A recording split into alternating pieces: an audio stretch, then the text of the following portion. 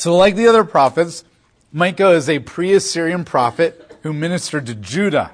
Amos mostly ministered to Israel, and Hosea ministered to Israel, but Micah's addressing Judah. And he's addressing that Judah is beginning to act like Israel. And he's warning Judah that the Assyrians will come and take you too, if you continue to act like the people of Israel. So he is ministering during the reigns of Jotham and Ahaz and Hezekiah. These are the last kings of Judah before the Assyrians come and take Israel. They're not the last kings of Judah completely, just right before that exile comes. The main idea of the book of Micah is to condemn Judah for their violation of the Mosaic covenant and to call them back to covenant loyalty. Israel's at the point where they don't want to repent, and they're not going to repent. And they're pretty much going to be judged and carried off to exile. Judah's on the razor, so to speak.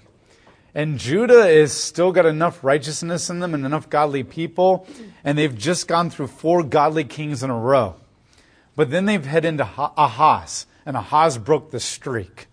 And they're going back into idolatry. And so they are not guaranteed. There's enough people who are still willing to repent. There's enough people who are still for God. And they haven't gotten deep enough that they've hit the point of no return. So Micah's like, please, please, don't go that route. Don't go the route. And luckily, after the 4 kings, godly kings in a row streak, Ahaz breaks that streak and goes totally ungodly and messes everything up. But then his son Hezekiah is going to repent and become a righteous man. And he's going to keep Assyria. Well, he's not going to keep. His repentance is going to protect them from Assyria taking them exile, because God is going to promise them that. And we talked about that in the book of Kings. So that's what Micah is dealing with. The book appears to, once again, like Hosea, to be more of an anthology of speeches. It doesn't seem to be a chronological story of messages that are being developed. It seems to be more of a collection of just random speeches that were given, put together. So this book is divided into 3 oracles that begin with the word hear/listen, Shema. Each of these divisions begin with hear, Israel, Shema, which is a play on Deuteronomy, because Deuteronomy chapter 6 says, hear, Shema, O Israel, the Lord your God is one. So now Micah is saying, calling them to covenant loyalty, and he's starting each one of his divisions with, hear, O Israel, calling them back to covenant loyalty. Chapter 1, verse 1. This is the prophetic message that Yahweh gave to Micah of Moresheth. He delivered this message during the reigns of Jotham, Ahaz, and Hezekiah, kings of Judah. The prophecies pertain to Samaria and Jerusalem. Listen, all you nations. Pay attention, all inhabitants of the earth. The sovereign Yahweh will testify against you. Yahweh will accuse you from his majestic palace. So Micah begins with God sitting on his throne, and a throne of a judge that is far more greater and scarier than Judge Judy. And he is calling them out the nations and accusing them of crimes. And he says, this is what I have against you. Look, Yahweh is coming out of his dwelling place. He will descend and march on the earth's mountaintops. The mountains will disintegrate or melt beneath him, and the valleys will be split in 2, and the mountains will melt like wax in the fire, and the rocks will slide down like water, cascading down a steep slope. Now that's a powerful imagery. Okay, Yahweh is sitting on the throne. When we get to Ezekiel, that throne is pretty fabulous. He's sitting on this throne up in heaven above the sky, and he now comes down. God only comes down for 2 reasons. And I don't mean this like literally, because God is always with us and that kind of stuff, but in the metaphorical language of the poets and the prophets, he comes down to either deliver you or to punish you. And obviously the context here is not salvation, it's punishment. And he comes down in this glory, okay? Remember when he came down to Mount Sinai? This is Mount Sinai language. He came down in this big whirlwind judgment of fire with lightning shooting out and everything. And he rests on the mountain, and the mountain was being ripped apart in an earthquake and a great wind and the fire and the lightning and everything. And the people are looking up and they're like peeing their pants and like, we can't handle this anymore. Don't let God speak to us anymore. You can speak speak to Moses, God, and Moses will tell you what he say because we can't even handle his voice and the sight and the noise of the fire and the whirlwind, let alone to actually come fully into his presence. So Micah is returning them back to Mount Sinai experience. And that's what he's describing. But this time when God is coming down, Mount Sinai, the mountains can't handle his glory. They are melting. And the rocks are sliding down like melting ice cream. And his fierce anger is so intense that he's scary enough when he was giving the law, let alone coming down in judgment. And the mountains can't handle his glory when he comes down. All this is because of Jacob's rebellion. There you go, Jacob. And the sins of the nation of Israel. How has Jacob rebelled, you ask? Samaria epitomizes the rebellion. Now, Samaria is another name for Jacob. Ephraim is more of a tribal political name for Jacob. Jacob is more of a sinful name. Israel is more of what God called him to be, kind of a name. But Samaria is the region. So when the kingdom split, the first place that the kings went up was up to the north. And then eventually under Omar, he made Samaria the capital of Israel. And then eventually that became so prominent in that Samaria became the nickname for Israel. And of course later we're going to know it as the Samaritans. That's where they're all from. Where are Judah's pagan worship centers, you ask? They are right in Jerusalem. I will turn Samaria into a heap of ruins on an open field. Vineyards will be planted there. I will tumble the rumble of her stone walls down into the valley and tear down her fortifications to their foundations. All her carved idols will be smashed to pieces. All her metal cult statues will be destroyed by fire.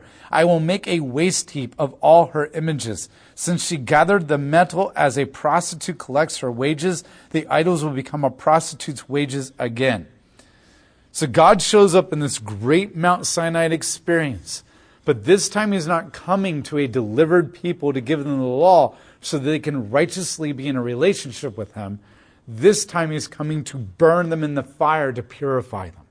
That's the imagery that's here. Putting all the metal in the fire and burning it and melting it down under intense heat. So the first time he delivered them and gave them the law and said, this is what it means to be righteous. Now he's coming and he's going to burn them to purify them from their unrighteousness. And he's going to burn them in the judgment. Once again, that whirlwind storm imagery is judgment. And he's going to purify them. And that's important to understand because Isaiah is going to pick up on this purifying theme and really kick it into high gear. That God is using judgment to purify. And just like you heat up a metal, like gold or silver or anything, what happens is that metal gets really intense. And if metal had nerve endings, it would hurt like crazy. And that metal gets intense, it melts down, and then all the impurities and dirt come to the top, and it's called dross. And you scrape it off, and you throw it on the floor because you don't want it. And then when it cools down, you have purified gold. And God is saying here, this is what I'm going to do with Assyria. Assyria is going to be my fire. And Assyria is going to burn you like metal. And those who are evil and wicked will die and be scraped off and thrown on the furnace floor like dross. And those who are righteous and are purified and turn back to God, you will be the refined gold, the refined silver, the refined metal. So God comes in judgment. Then in chapter 2, he gives a woe. Now this word woe is a funeral word. The word woe is what you use when you're mourning the dead. So when God says, woe to Israel, or woe to Judah, he's talking as if they're dead. Because the judgment is coming. And he's mourning them. And he's mourning them because they're about ready to die, because the greedy had plotted to take the land and the inheritance from others. They're plotting to take land from people. Now remember, this isn't just a matter of theft. This is stealing someone's gifts from God and stealing their inheritance for their children. And this is most clearly demonstrated in 1 Kings when Ahab steals the land from Naboth. And so from the very beginning, God gave the land to each of the tribes. And then each of those tribes gave land to the clans and the families. And this was a gift of God. And remember, all the way back in the Garden of Eden, the land is the most precious gift that God could ever give you. And the land is where you dwell with God. The land is where you're blessed by God. The land is where you receive salvation and protection from God. He gave the land to them, representing all that stuff. To steal the land from them is to take from them what God gave to them. And that's not right.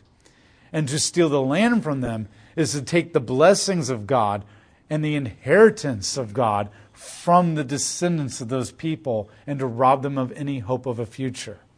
Now, you and I can lose our house or lose our land or lose our job, and it would be horrible and it would be suffering. But in America, it's pretty easy to start all over again. And I mean easy relatively. I mean, it's not easy. It's going to be hard. It's a lot of work, but it's possible. And in fact, lots of people have probably done it lots of times because, I mean, even before we even had kids, my wife was like laid off like 5 different times. Okay, so it's constantly starting over. But in the ancient world, if you lose your land, you have nothing. Absolutely nothing. And there is no land to get anywhere else because everybody else has land. And it was already divvied up to everybody. So God really hates this. And he calls this raw. And so he says, because of your raw evil, I'm going to bring raw disaster upon you. I will return your evil for evil. What you've done to other people, stealing their land from them, I will steal the land from you completely and take you into exile. And that's important to understand. Even when you think, wow, but God, exile is kind of harsh. Yes, but they're going to exile because they've stolen the land from so many other people and cheated them and became powerful and wealthy as a result of it. So they're getting what they've done to other people. And you're like, yeah, but God, it's kind of harsh that they're being killed by the Assyrians. Yes, but they've murdered lots of people in the name of child sacrifice. And they've murdered lots of poor people to gain more money as they've taken their land and that kind of stuff. They're getting exactly what they've done to other people. Remember, these are not innocent people. And there are people that are so sinful and so vile that Hollywood hasn't even made a movie about this yet. Because even Hollywood is not willing to go there yet. He is judging for them. And then he goes after the prophets.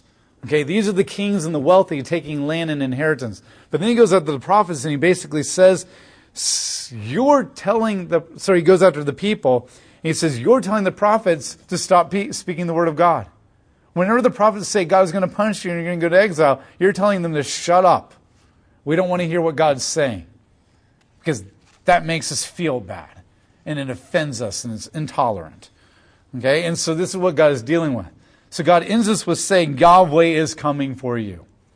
Chapter 2, verse 12. He just got done finished saying, Yahweh is coming for you in judgment. And then he says this, I will certainly gather all of you, O Jacob.